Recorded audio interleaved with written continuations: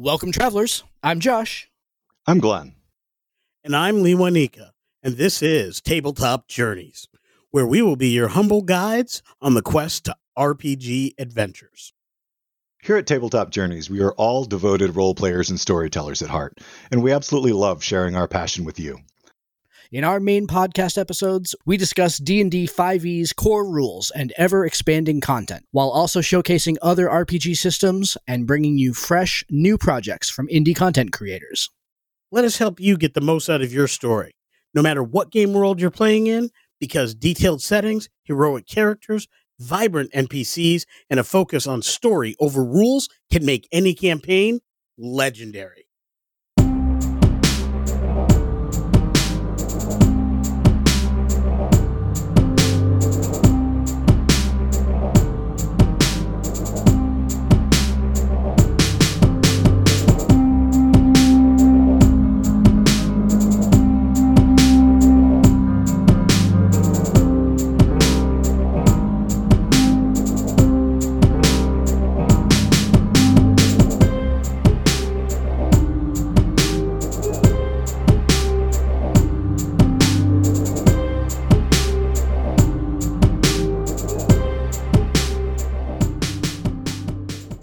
Now, here's a message from friends of the show.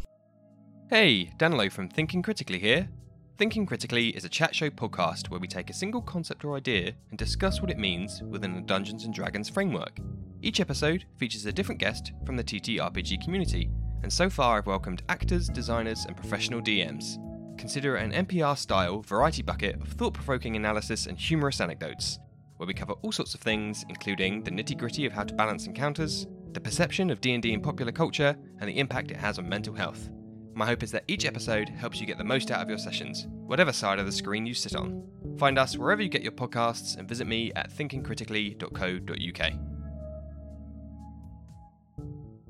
Welcome, everybody, to today's episode. So we are very excited to have a very special guest in studio again, to go ahead and come and talk about their latest awesome project. Can't wait to go ahead and crack into this one. This has been a long time coming, so very exciting. But before we get there, Mr. Miller, Mr. Myers, good evening, good evening, good evening. How are you all this evening? Hello to you, sir. I'm doing quite well. Very excited for what we've got on tap tonight. So excited that if you recall, several weeks ago when we were recording another episode, I had inadvertently started reading this book because I thought that was the interview that we were doing. So I actually had a little bit of a jump on y'all. Yeah. And have been in this. I actually have my notes from the original time I was going through it. I'm like raring. I've been waiting for this for months. Yep. Like literally. Yeah. Yeah. How about you, I'm Glenn? also doing great. Also doing great down here in the land of Connecticut. It's been busy trying to get our house ready to sell, but tonight I am all in and super excited because anytime we have a new game that we're going to get to talk about, anytime we get to review something that somebody has worked on and built all on their own, because small-time creators are our favorite, especially if we later get to do an actual play with them, spoiler alert, I'm all in. So let's do it. Yeah. So, without further ado, let us introduce you to Trever Archuleta from SGG Interactive Publishers to talk about his new game, Veil of the Void Reforged. Trever, welcome to Tabletop Journeys. Nice to finally get you on here. Thank you for having me. I can't tell you how excited I am to be here. You're all absolutely fantastic already, just with your general interactions. Thank you very much. Appreciate that. Very honored to have been invited, my friends. Absolutely, yeah. Glad to have you. We've known each other forever, so there's a lot of chemistry built up between us over years. Yeah, it only explodes every once in a while. So before we get into peppering you mercilessly with questions, give us kind of the 30,000-foot view. What is Veil of the Void? Let me try that again. What is Veil of the Void Reforged? Yeah, tell us about the game. Okay, so Veil of the Void Reforged is the sci-fi fantasy storyteller's RPG that I like to brag about is designed with being fun. In fact, the whole trademarked company slogan for my company that I have is "This is going to be fun," because I've said it so often and so frequently. That's what it's come out to be. Veil of the Void is just a general overarching view. It's a custom D6 system with 9 species, each with unique ancestral paths, as well as 10 base classes that each have 3 specializations, And that's just the beginning. It also has a huge GM's guide in there on how to create and run everything and do it from my perspective so that you can create it and make it your own. And then it also has a huge lore and monster section in the back of the book. And it's just a blast to play. Yeah, it really does sound like it's going to be a huge amount of fun. I cannot wait until we get the chance to go ahead and throw dice and play through this. I think it's going to be a tremendous amount of fun. So I'm so glad to have you here talking about it. Again, for having me. Absolutely. All right, gentlemen, D20s to the ready. I think it is time to roll initiative and see who gets to go ahead and ask Trevor first question. It's exciting. Already? Oh, yeah, auspicious beginning over here. I got a 6. 12. 19. Oh. 19 carries the day. So Glenn gets the low hanging fruit questions this week. All right. Wow. How about it, sir? Why's it got to be low hanging fruit? Because you're tall. I lead with an amazing question. In fact, I got to make sure I pick my favorite one so y'all can't scoop me since I'm straight up first. Strategic there. I'm going to scoop you. Strategery. Yeah. I'm sure positive that one of you will have a similar question to one of my other ones. But since I get to go first on the whole episode, I'm guaranteed to get this one in. So let me make sure this is the most important question, clearly. That's right. So be very cautious with what you pick. So my absolute favorite thing that I read in your book, by far, hands down, bar none, is the fact that you built skill development into the game as opposed to just skill buy. That instead of just purchasing each level of the skill, or even if I don't have the skill, I just start trying to hack or whatever skill I'm after. And through failure and success after X amount of tries, I'll get a skill rank. That's hot. I love it because I love skill monkeys. And if you give me a campaign where I have enough time, I'm going to be that kid in your game that's got all the skills. Fantastic. Maybe not all, but a whole lot of them.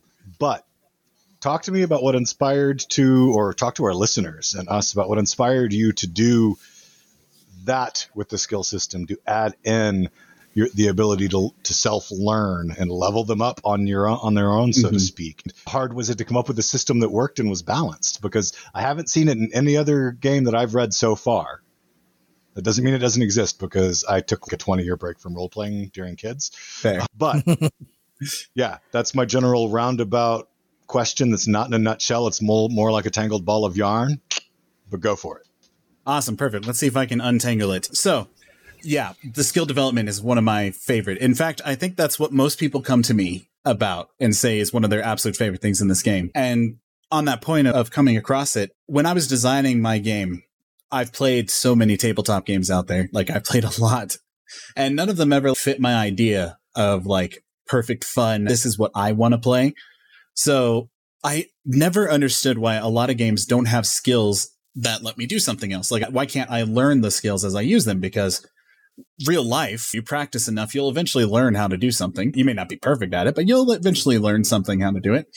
And so when I was designing the skill system in this game, I was really like, you know, what would be really fun and would really set us out from a lot of other games is if I could come up with a way to where you actually perform checks, you get to level your skills. On the point of trying to balance it, what is balance? Very hard thing to do. But after extensive 3 years of testing, going through several groups to see how many rolls we do per session, how many rolls we do in combat, things like that, I was able to get a good balancing number so that when you level your skills or when you perform checks, you don't gain that skill immediately, but you do over consistent use of doing it. So it took a lot of practicing to get the skills to work to where they level up. And funny thing is that it actually was inspired by one of my first alpha testers. He gave this idea of skills are boring in a lot of systems, and I wonder if there's a way to make it better. And I was like, there probably is.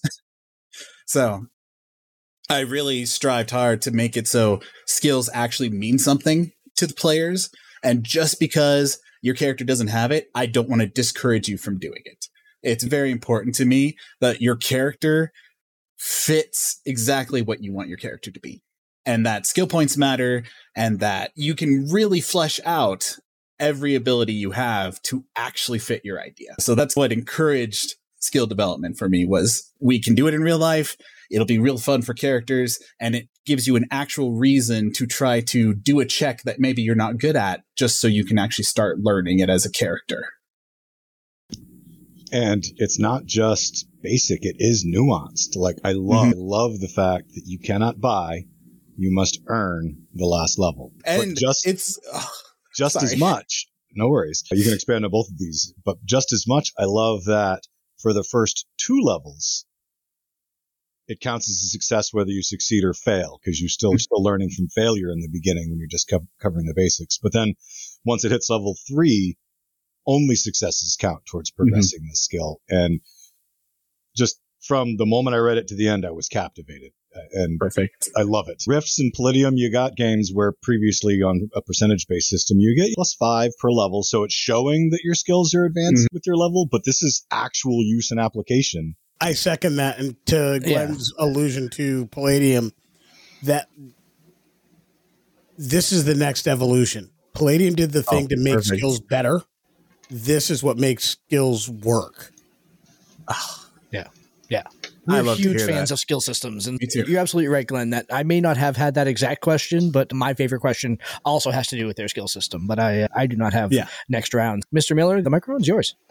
I'm going to jump away from the skills because, Glenn, you scooped me. Thank you so much. Yes.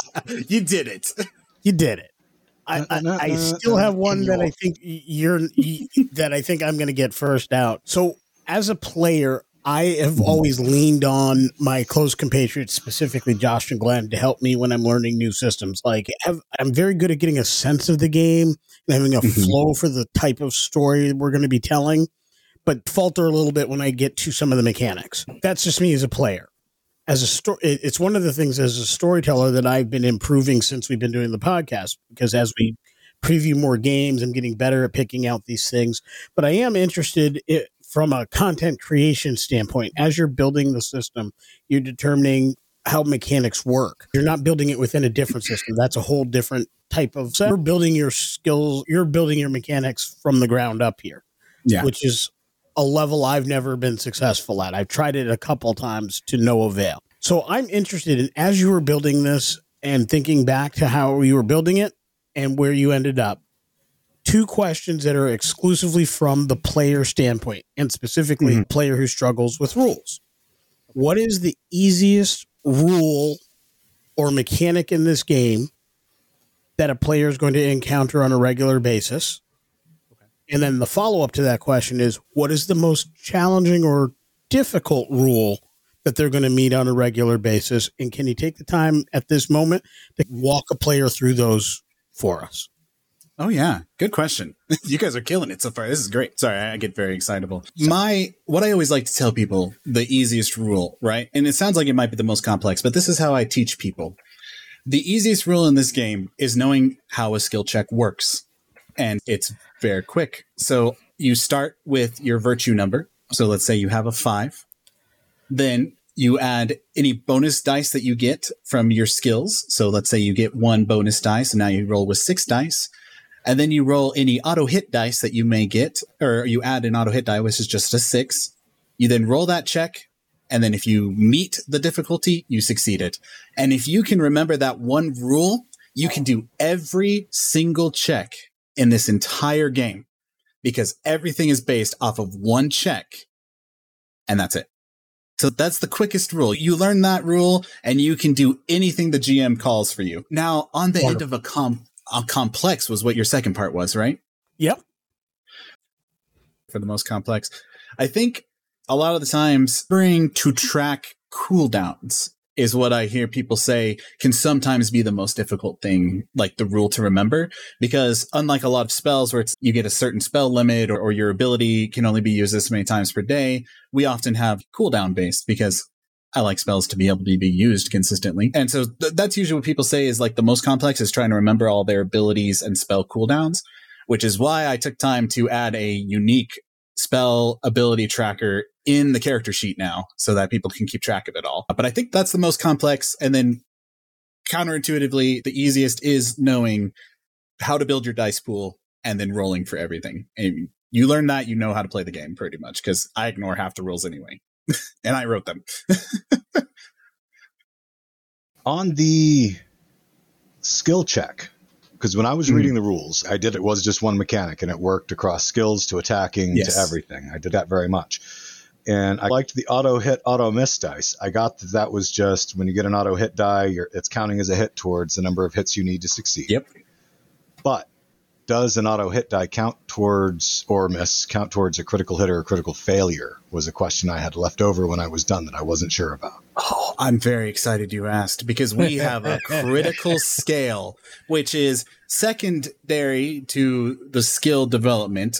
People always praise our critical scale because it's not just you critically succeed or critically fail a check. It's you can succeed, but with disadvantage, or you can fail, but with advantage, or you can critically succeed, critically fail, or you can do both and tie and see what's going to happen with the fates aligned against you.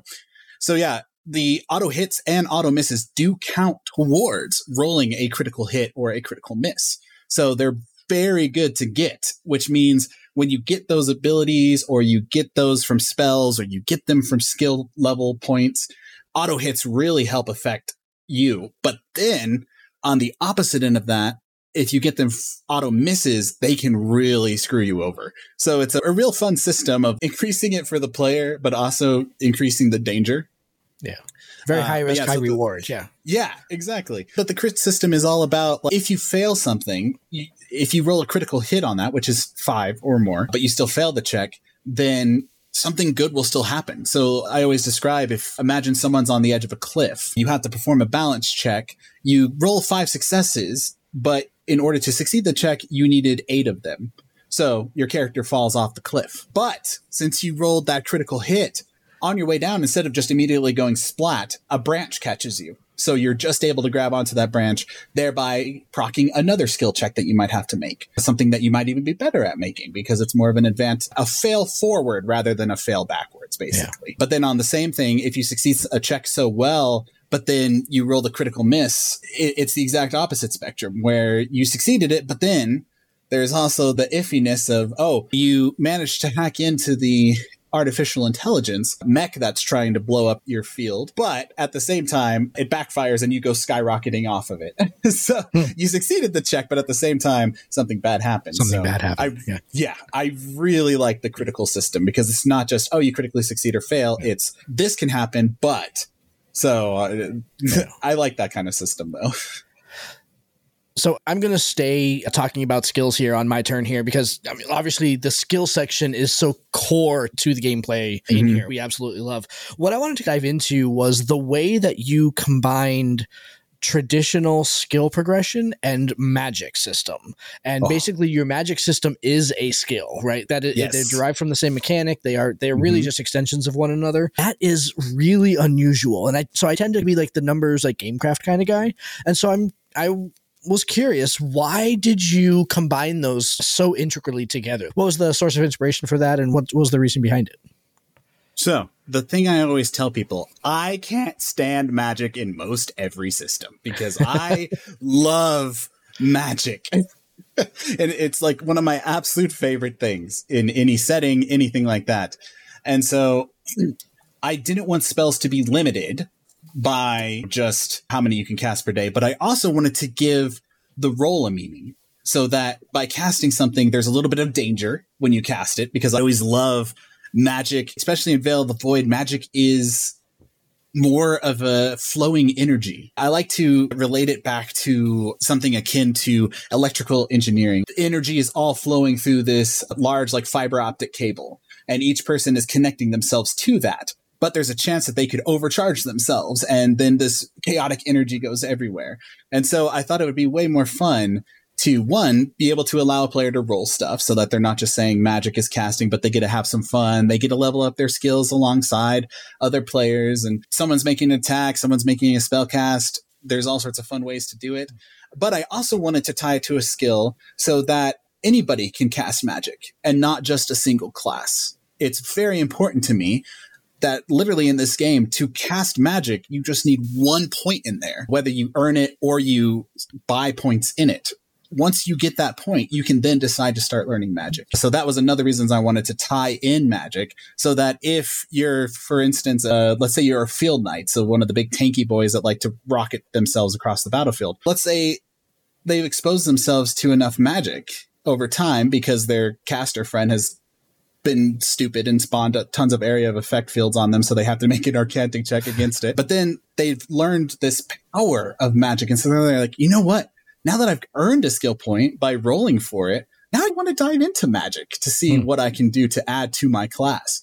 So yeah, that was one of the inspirations behind it. Was I wanted magic to be very freeform, very unlimited potential, but also dangerous at the same time. So that's where the skill came from. That's so cool because it makes it very accessible, but also, like you said, like it's very dangerous. Like it is, again, the infinite power, itty bitty living space sort of situation, right? Yeah, exactly. Yeah. Go ahead, Luminico. The system of magic that exists in D&D, most game systems, is called Vancian Magic from Jack Vance's books. And this is vastly different than that. There's so many different ways to do magic other than the Vancian Magic system. Love the fact that this is different than that. It would be very new for players to see. That's the kind of challenge that D&D always had with psionics, is because trying to make psionics, which should be something you do all the time, fit that into a Vancian system is a hard shift. Yeah. Whereas I would think something like psionics would work much better in a system like this. Oh, yeah. Yep. It does. Yeah, I was never a fan of Vancian. I'm so sorry. Oh, go ahead. Yeah. Yeah, I was not a fan of Vancian magic. I hated this idea that I'm a mage and then all of a sudden, wait, I can't cast spells anymore? But I'm a wizard. I should have the ability to cast it. But then at the same time, a lot of people do it because it's hard to balance wild magic, things that constantly are casting. And so to solve that, I was like, you know what? Let's add a charge state so that the more you cast, the more dangerous it gets, so that you're never out of the ability to cast magic. But it just becomes very scary. Yes. And not only that, when you critically fail a magic check, you spawn a chaotic storm that swarms around you and chases you across the battlefield because you're a magic caster. And I could not stand being a mage and being limited and going down to just cantrips now. But I have all these cool spells. And then at the same time, I was like, all right, to add even more balance to that, let's add a cooldown system so that the spells, you're not just constantly throwing the same uber powerful spell. You have to go on cooldown, but then you're not limited. So you can start casting multiple spells to the point where with your action economy, I built a mage the other day that can cast 3 spells in the same round. And of course my thing skyrockets and I'm like, oh, this is going to be dangerous if I try this again. But what's a little bit of a good explosion if it means I can help my allies. They'll forgive me later for taking the chaos damage. Nice. So you successfully hit most of the points that I was going to ask about or just mention, because I loved the fact that you built in the chaotic rift. You can lose control of a spell and that it doesn't necessarily just chase you. It will chase a random caster on the battlefield. So someone else is casting magic. It could be attracted to them. Yeah. But it can be a huge area of effect that's damaging a lot of people. So that seemed a little scary, even if I was just a guy standing beside the caster. Yeah. Absolutely. Yeah. And it has a chance to fizzle. The fact that you don't always succeed, that while you're doing your hand motions, you could have tripped your finger over your thumb and And in the lore, it's very important because you don't say spells in this universe. You don't say stuff. You don't require materials. It's all about intricately drawing those runes. Basically, I always like to think of it as programming. Like each line that you draw in this rune is a next little program code that you need. And then sometimes you run into a bug and the spell fails because you couldn't, no matter what you did, no matter how many times you rerolled, no matter how many pips you added, you couldn't succeed that check. And that just happens sometimes. And I prefer that. Sounds way more fun to me than all spells instantly casting. That is very reminiscent of one of our favorite TV shows from last year, Shadow and Bone. So with the whole, with the very, very somatic component based magic. So yeah, awesome. All right, gentlemen, initiative again for round 2. Uh-oh. Are we to round 2 already? I know. It's at 26 minutes in, right? Wow. Yeah, see, it goes by so quick. All right. That's I'm 15 trying not to just for me. Gobble either, so. Trevor, you're the guest. You can gabble all you want. It's when we start gabbling that's bad. That's a 15 for me. Can be real. Yeah, yes. Fair enough. Yeah. Magic is one of those things that I could literally talk for hours on. All right, I've got a 15. What about you guys? I'm on a 3. Okay. 6. Ooh, I thought I was going to be last with a 6. All right. But... No. All right. I go first this time. Cool. So you already opened the door a little bit ago when you were talking about the chaotic forces that drive magic. And that was definitely something that, particularly when I was reading the GM section, that the forces, you say it specifically, in fact, that the game could be and can be and should be on some level full of chaos, that there should just be like chaotic stuff happening all over the place. And so my question is, again, like from a game crafting point of view, as a storyteller trying to run one of these games, how is the flow of chaos managed through the game engine? How do you keep things moving forward with all of the chaotic elements happening left and right? Or is it best just to let it fly, damn the torpedoes, and full speed ahead? So I always like to call the game a chaotic symphony because it all... I don't know how this game turned out so balanced. I really don't. I can. But you feel free to laugh because I have no clue. People ask me, it's actually really balanced. Like, how'd you do this? Heck if I know. Luck. 90% luck, 100% skill. Isn't that what they say? Something like that. But when I run this game, there's a lot of checks and balances that a GM can do to keep stuff in control. Such as throwing auto hits in there, throwing auto misses in there, doing plus or minuses on the pips, throwing increasing difficulties, randomizing. Like if something comes up, because you're not your GM, me, I never prep anything, which I probably should do more, but I don't. And so to deal with all the chaotic choices players do, I created a rule where you just roll 6d6, add a few extra dice depending on the difficulty of the check, and just see what happens. So there are so many ways to deal with the chaos while letting the story flow uninterrupted. Like, one of the things I love is letting players do what they're going to do, and then I just roll or just guess what might happen with it. Half the time, I don't even perform a check. If I just think it's going to be cool for the player to do it, I'll do it.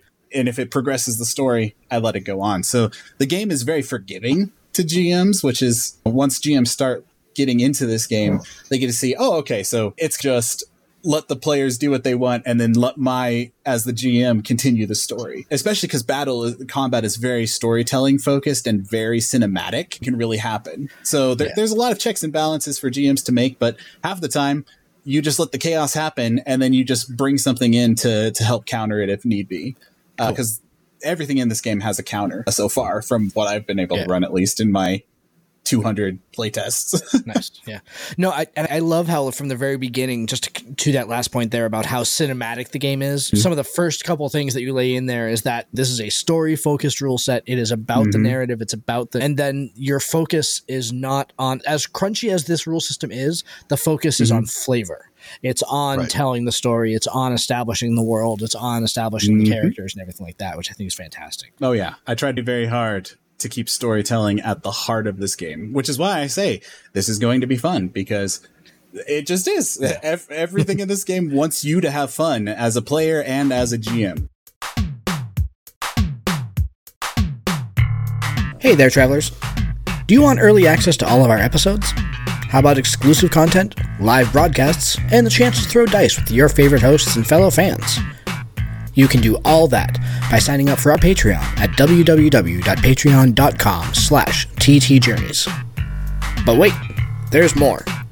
For the next month, you can get a free coffee mug for signing up at the Adventurer level, plus Adventurer level Patreons automatically get complimentary copies of our latest book, The Traveler's Guide to the Multiverse, available on DM's Guild. We love doing this show for y'all, and your support helps us keep creating and producing great content for you.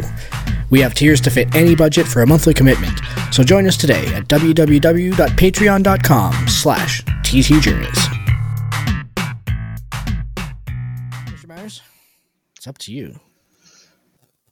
So one of the things, especially when we're looking at a game that could involve starships or sailing ships, that I always wind up going to and looking at is how the ship-to-ship combat rules are written. And now, knowing that all of the checks run off the same check system, it's not going to be hugely different, I would imagine. But as I went through it, I know that there's some differences in movement. There's different roles people can have on the ship so that they have something to contribute to the battle. But taking the blocks off of the page and bringing it to life, can you do that for me? Can you paint me a picture of what ship-to-ship combat looks like?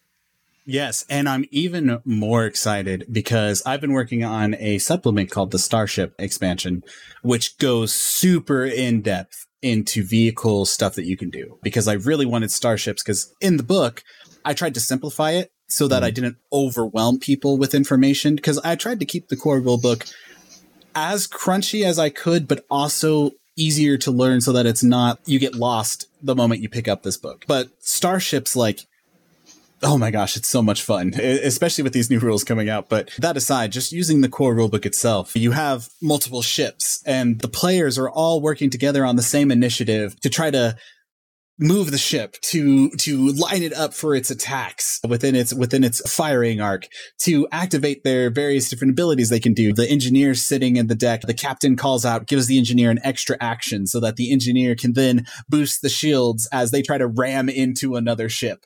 Or the communication officer can just threaten the crew of the enemy ships so that the weapons master then gets bonuses to attack. And so ship combat is very flowy, just like the regular combat is. Granted, if you're just using the core rulebook, it's still incredibly cinematic and incredibly fun to do, but it's not going to be as in-depth as the new expansion is going to be with it, which we're actually adding all of those rules to Yggdrasil as well. So you don't have to buy multiple different things. But yeah, so the ship combat, it's very simple and easy to understand, but using just the core rules, it's still super fun to play in. And everybody feels like they can do something. It's not just, oh, my character's not built for this, so I don't know what to do in space. It's more, okay, here's my role, here's what I'm going to do. And on top of that, let's figure out what else I can do. I just want to go jump into space and fire a rocket launcher at people. I have had people who put on magnetic boots, go stand on top of their starship mid-combat, mind you, launching ethereal rocket launchers at people. Goodness. Yeah, there's a lot of ridiculous stuff you can do. I remember It's attack. yeah, exactly. And there's even rules for converting space maneuver or space movement for player movement as well. So if players have 6 squares of movement, they can move 1 in space. So there's always ways to act outside of your starship as well, especially because I've had people literally throw their crewmates outside of the airlock to try to get onto a boarding ship. There's a lot of ridiculous stuff that happens in this game. People keep doing stuff that I'm just like, I never thought that would come up with the rules, but let's do it anyway. Celestia can survive out there, right? Yeah, Celestia prototype that have been transferred don't need to breathe. The exiled, the undead species, they don't need to breathe in space, so they can also... There's a real fun dive bomb you can do where a Thaumatek with void magic can launch a exiled up to 10 squares in space. Exiled can then go through walls as long as it's not a ether protected one. So I had one who they had 2 Thaumateks and they had 2 exiled, and they just powerhouse shot them through the docking bay into the enemy bridge. The people just phased through into the bridge, and then we had ship combat alongside regular indoor combat, and it was stupidly fun. That sounds it. That sounds amazing. I like that plan. Right? It's so great. This system, and it seemed as though it was simple and fluid, and it was going to give you the ability to have cinematic, role-played, story over rules, epic space battle, which would be a lot of fun. And the way you wrote the roles, I liked a lot, because it reminded me of all of the Starship shows you watch, where you've got your bridge crew with the captain in his captain chair. Yep. So I did very much like it, but I'm even more excited to hear that there's an expansion coming out that'll get a little bit more, that could get a little bit more into vehicle combat tactics, maybe. Yeah. I was going to add it originally to the core rule, but then it was too much. Well, that would be a lot. Yeah, you've got a lot here already. I was like, I didn't want new players to freak out in space combat. I'm like, let's make it simple, easy to understand. They don't have to learn a new rule. It uses the same stuff. It just depends on where you're getting your stats from. So let's keep it simple. But then I was like, but I love space combat, so I'm going to work on something on the side. With Yggdrasil coming out, there's actually a space Viking specialization you can take, and they get unique maneuvers that they can allow people to do in space now. And so one of the major things we're adding with this expansion is what I call maneuvers. So that's going to be someone who's an engineer, for instance. So an engineer, a pilot, and a weapons master can all use their reaction, and they can do a barrel roll. And once they do that barrel roll, they move their ship a certain amount of squares in space. Then the weapons master gets to, if they're in the same arc of a ship, get a fire on that ship. And then the engineer gets to increase the front world shields so that if they're facing forward, they get to do it. So the new stuff I'm adding really dives deep into player working together in space. So it's not just the positions, it's literally, here's our positions, here's what we can do with them. Now let's add maneuvers so we can do stupid stuff. Like there's a maneuver ramming speed where the engineer has to succeed a check in over to overpower the shields. And the programmer, which is a new position that's going to be added, has to program a specific angle so that it can then slice through a starship. And then the pilot has to succeed that check so that your ship doesn't get stuck in it. All of these are just going to be things you can do on your turn together, or some of them outside of your turn. And on top of that, there's also going to be mech maneuvers that you can do. So that mech combat is something super unique. So I love this game. And I'm a huge fan of cinematic starship battles. So I was like, okay, keep it simple and super fun for the core rulebook. And then I'm going to dive into it in the expansion. Nice. Love it. That's a great segue because your passion shows through in every answer you've given to every question we've asked. And I really want to call that out. And there's simply nothing better than somebody who's passionate about their work. And how much fun they've had doing it and how much fun people are going to have experiencing it. So I love that a lot. And along that way, I'm going to take us out of the mechanics of the book for a little bit and talk about just the overall of the book. I love the art in this book. There's some pictures specifically that I call out. The white dragon you had on page 267 is amazing. Love that picture. It's just so ephemeral, I think is the word I'm looking for. And yet it works. Definitive. Like it is both heavy and light in the same moment. And I love that. In particular, sorry, just to go ahead and glom onto that too. The picture that stood out for me is the one that's taken from the back, and there's a mech on the right hand side.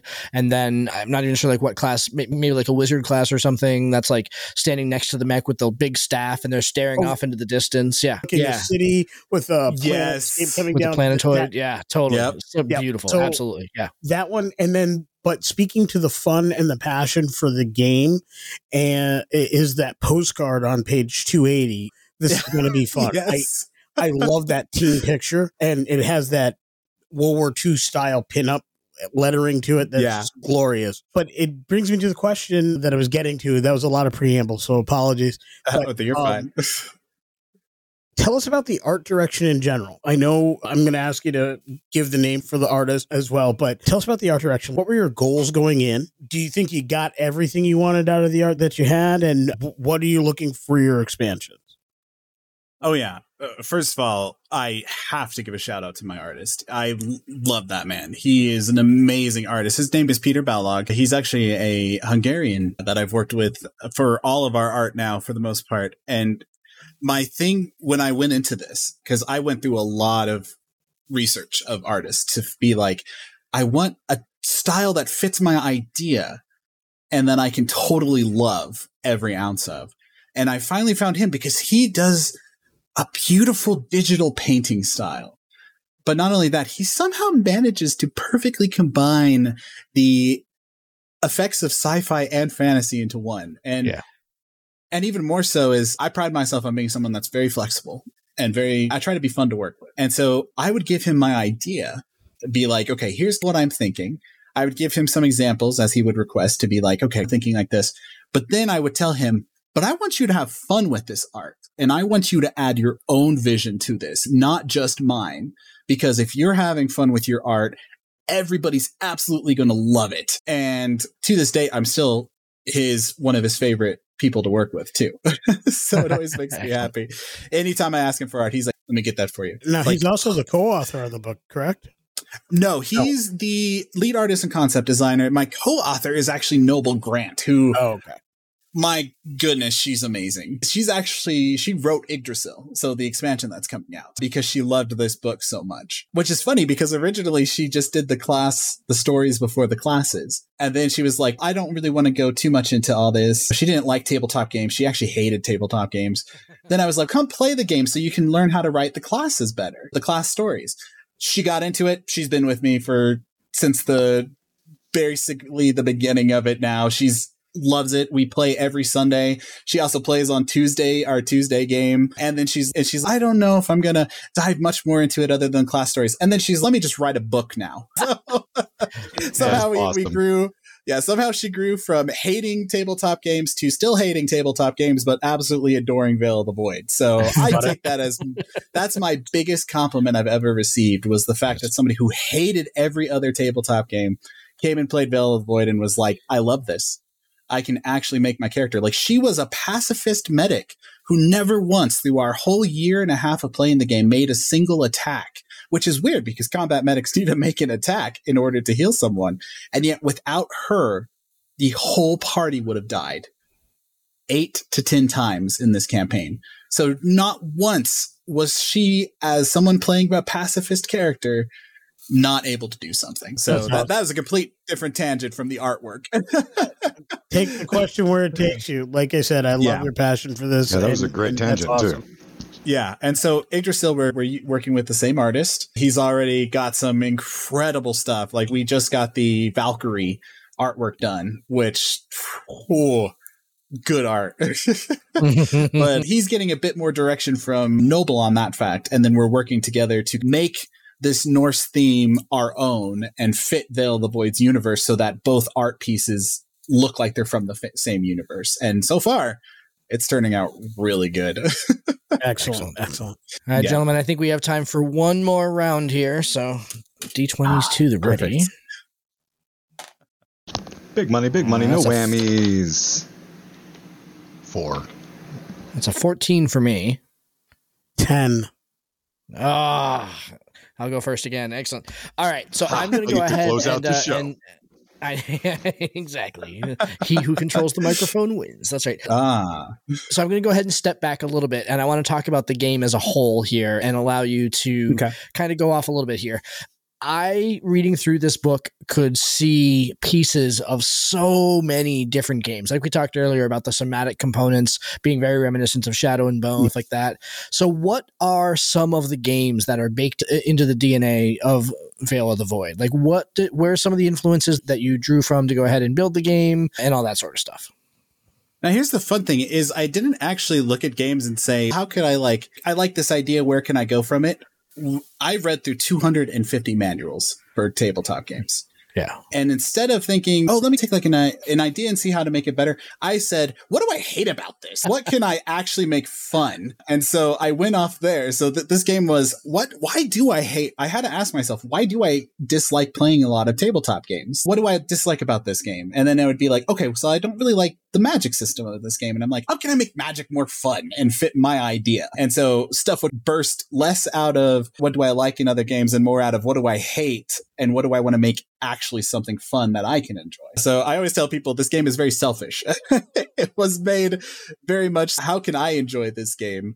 And how can I not have a single rule that I would hate to play and hate to use? And so the game very much came out of that. And then when I opened it up to the public and saw that people really liked it, I was like, cool, how can I take what they like and improve on it and make it even better? So it's less that you've got other games in the DNA of the game and more that this game is a reaction to every other game out on the market kind of thing. So it's I love this is what I don't like. So let me try to make something that compensates for that and makes it better. In my opinion, of course. Fabulous. Excellent. Hi, Mr. Miller.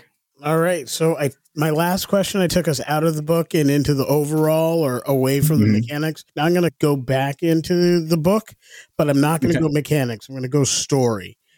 Ooh, perfect. I love characters. I love the fact that you use the phrase species, not races in this book. Yes. It's a bit of a bailiwick for me as a player that I've tried to come up with different ways, lineages and that, but WotC still wants to fight me on it. I won't get into that rabbit hole tonight, but I love the fact that you chose to use the phrase species. It does come easier when you're talking about a futuristic game or a sci-fi oriented game, but I don't think it is inappropriate for other games. So I love that you did that. Yeah. But talk to us about the 9 species you have in this book. Can you give our listeners who are hearing about Veil of the Void for the first time, Reforged, and give them a quick overview of what they can expect from each of these species?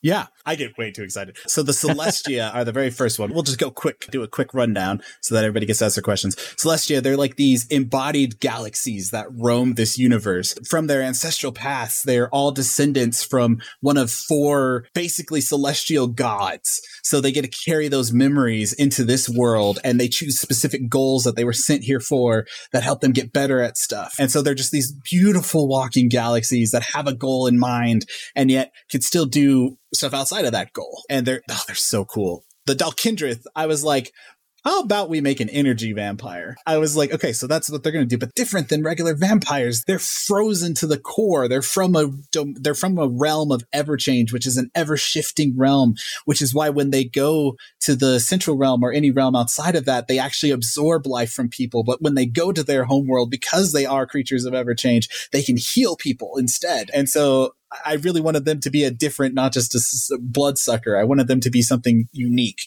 in another fact. In fact, every species was, how can I make something that kind of fits tropes, but make them into my own so that they're not just standard species?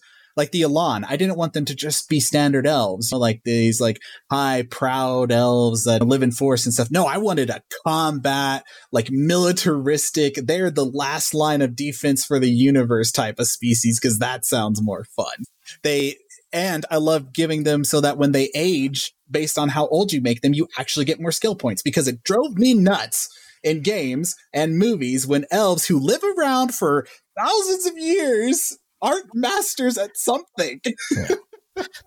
So preach. The Elan struck me as the Asari from Mass Effect. Like, that was the parallel that I saw in there, is that kind of super militaristic, but also somewhat, but I don't know, just kind of, that's very much when I read through them. I was like, oh yeah, that's where I went with that. So that's very cool. Yeah. And it's so cool that they're born under a light too. It's not just like dark elves and light elves. It's literally based on the solar sun that you're born under and the time of day that you're born under that determines how you look and stuff like that and what your gifts are because of how the magic rotates in that world. The Exiled, super fun. They're characters that you can bring back that were once living and now are dead. Memories of previous characters you've played. Or what I love to do is to bring people who are new into the system. I love to say, do you have a D&D character that you played a lot? How about they came into this universe as an exile because they died forever ago. And now they're going to have to deal with all this sci-fi stuff. So yeah, the Exiled are a fun way to bring in outside games and introduce sci-fi into the universe for them. And if I can interrupt for just a brief moment, yes, please. Wrote that about the Exiled in the section, which was really well done. You not only wrote about each of these, you gave some hooks for players to say, hey, you're new to this game. Here's a way to use this and to conceptualize. And brilliant stroke. I'll let you get back at it at the end. Thank you. Yeah. I can't tell you how long this book took me to organize because I did not want it to be difficult to navigate. I get intimidated by big books. So I wanted to make sure I didn't intimidate others as best I could. Yeah. But yeah, then humans, I didn't want them to just be the boring humans. I was like, what if humans are aliens in this universe? They're the weird ones now. And they're not just boring, you get an extra feat or something. It's like they're chosen children of one of the major god of the universe. They get the ability to succeed checks once per day just because they can. But then at the same time, I wanted to reflect, especially with what happened with 2020 and all that good stuff. Humans are survivors. So I wanted to put something like that in there to show people, okay, we're not just boring. We are those that can survive this as well, alongside all the other ones. And then Quarians, I was like, what if space dwarves, but massive and 4 arms? They all have runes inscribed on them, and they can combine their 4 arms to create a living forge that they can then melt metal in and craft stuff. They're the only ones who understand the old ways of enchanting items. So just starting the game, anytime you craft something with our diverse crafting system, you can enchant it, making it magical, making it stronger, better. And then of course, you got 4 arms, so you can dual wield great blades earlier on in the game than anybody else can, or dual wield massive great caliber sniper rifles, which is incredibly entertaining. And prototype, I was like, what if an artificial unit, but what if also not just artificial, but also organic? so that they can be either or. They're not just bound to one type of robot. They can be whatever they want. And so they upgrade their chassis. They can hack into stuff. They start the game with an additional cybernetic enhancement that nobody else gets because it's super cool and fun and makes a lot of sense. They're always trying to improve themselves. And then Reapers, I was like, what if elementals, but more entertaining for me? I want to actually play one. So they each take on the aspects of the different core realms in this existence. And even more fun with the Reapers, there's things like the Exiled, where you can get the only way to become an exiled or an ether-based Reaper is to have died and come back as one. Or you can become an Adarethian Reaper, which is one of the prime ones, which you don't see very often. And that can lead to so many new cool storytelling ones. You're one of the few. And then, of course, like the Topican, which are just beautiful plant creatures. But not only that, they can be whatever they want. I had a person who was a small little mushroom who stood about 2 feet tall, and he ran around with a 6 foot tall great chain blade. It's amazing. It was just fun. I love all these different species. Yeah. This is so much fun. I cannot wait to go ahead and actually have a chance to play this. This will be so much fun. All right, Mr. Myers, take us home, sir. Okay, so Lewanika, you almost scooped me when you came back to story, but not quite. Because my final question was going to be, we've talked a lot about the mechanics. Now we've talked some about the species. I said races earlier, apologies. Old habits. So we talked about the species now, but I was wondering if you could, because it comes towards the end of the book where you get the lore. You give a lot of the mechanics first, but could you give us an overview of the galaxy of Riacton? How do you pronounce it? Riacton? Riacton? Okay. The galaxy of Riacton and the different zones that make it up, and like the social structure of the game, the setting. Yeah. So, yeah, the reason the lore is more towards the back is because I had this thing in mind originally when I was designing it called Philidai's Book of Monsters, Myth, and Magic. I thought it would be fun to write the lore from someone who lives in this universe's perspective. And so I was like, ooh, how about when it prints too, it's on different paper so that when you're flipping through the book, you know exactly where the lore starts and exactly where all the rules are. But yeah, so Riacton is basically there's several different groups and species and organizations that own various different parts and sectors of the galaxy. The biggest one is the Star Council. They own a huge portion of the stars. They're like the biggest of the judicial systems.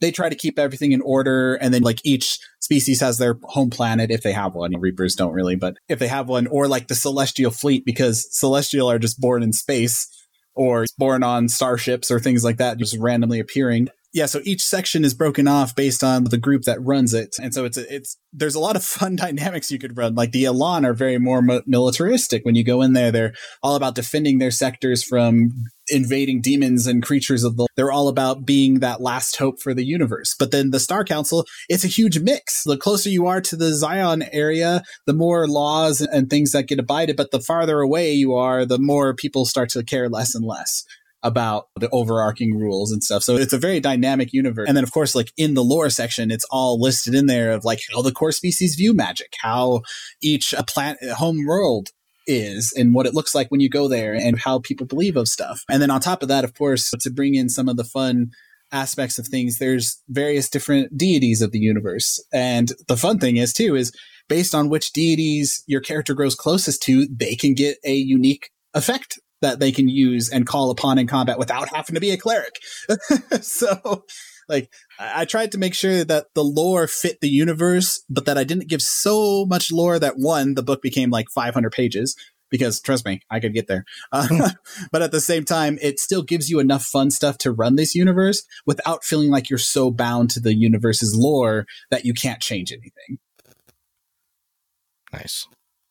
I love it. And I was looking at the map on page 194 as you were talking, just so that I could visualize as we went. And as you're looking at it, obviously, as you were talking about, closer to the core of the galaxy is where most of the settled sectors are.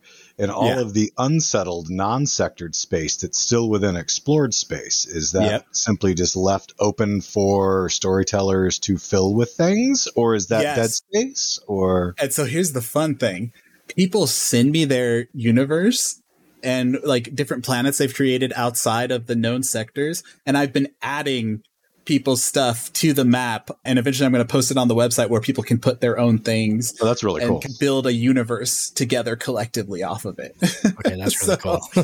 Yeah. So a lot of that explored stuff is just open for players or for people to use, but also in the lore, people really haven't expanded in a long time. They're still trying to pick up from the pieces of almost being wiped out with the last war against the evil deities. So even though it was 1,000 years ago, it's still a lot of pieces to pick up, almost being destroyed. And they've done less and less exploration and more like, okay, they've explored stuff, but nobody's claimed it for their own yet. Right. So there's lots of frontier left. Yeah, there's lots of frontier. I wanted to make sure. And the fun thing in the lore, too, is it explains Reacton is ever expanding. The galaxy does not end. And even beyond explored space, the whirlpool just keeps extending with more and more to explore. And so eventually, as we do campaigns or as we do expansions, I plan on adding more to this map to be like, here's this mentioned planet, here's this mentioned planet, here's this sector, here's where the godlings, which are going to be in the Yggdrasil expansion, here's where they come in now and stuff like that. So we have a lot of fun stuff planned, but I also wanted to leave it open so that other people can plan it and not feel bound to one thing. So I tried hard. That's evident in every page. Yeah, goodness, Trevor, there is so much in this book. We could continue talking for hours on the content that's in here, but boy, this just looks so much fun. I am so excited to be able to go ahead and throw dice at this. Where can our listeners get a copy of Veil of the Void, and where can they find you in the work that you're doing right now? Okay, one of the best places that you can go is our link tree. So that's linktr.ee/Veil of the Void. That gives you everything you need. It's organized. It has the demo book. It has where you can get the PDFs. It has where you can get all the expansions, everything that you need. But if you want a direct access to our website, it's www.sdgcreatives.com. And that's the best place. It has everything on there that you can need. It's super easy to navigate. One click button takes you everywhere. But yeah, so either the sdgcreatives.com for the immediate link or our link tree, Veil of the Void, if you want to dive even deeper into it all. Excellent. Yeah, in fact, the SDG Creatives website even has a demo book of Reforged, which is very nice. Yeah. All right, Trevor, thank you so very much for joining us tonight. This has been just an absolute ton of fun. We love bringing in creators that are so passionate to go ahead and talk about their stuff. Trevor, thank you so very much for joining us. We really appreciate you taking the time tonight to go ahead and come with us, and can't wait to go ahead and get into the game and start playing that too. That'll be a ton of fun. Thanks so much for reaching out, and thanks for coming on the show. We really thank you so much. Yeah, we really appreciate you. And like I said, your passion, amazing. I can't wait to dig in. It's like perfect. That's what I like to hear. Yeah, and it's truly been a blast. So thank you very much. One thing I don't think we mentioned, when you get the PDF here, they are hyperlinked. So if you're at a table of context, you click, you go to a spot. Specifically looking at the species, the first page, it brings you to the first page of them, and then there's a list, and it gives you the page numbers the individual species are on. But if you click on the name of one of those species, it drops you right to their page. And I think that's brilliant. Oh, yeah. Needs to be celebrated whenever somebody puts out digital product. Yeah. When this is done. This is what makes games easy and fun to use. Yep. Yeah, absolutely. Well, like I said, organization is a huge part. That's why I added chapter contents, which bugs me that other games don't have that. Anyway, that's a whole nother subject. That's a whole other episode exactly right there. Yeah, hey, no worries. Yeah, the Luanique opened the door. You just walk through it, man. Don't worry about that. So, anyway, thank you very much, everybody, for listening. Hope that you enjoyed today's episode. Go check out Veil of the Void from SDG Creatives. It's fantastic. And tune in the actual play on this also. Until then, have a good night, everybody. Thank you very much for listening. Thank you for joining us. This has been Tabletop Journeys. We would love to hear your feedback on our show today. Join us at www.ttjourneys.com, where you can subscribe to the blog to leave comments and see all the content that we publish beyond the podcast.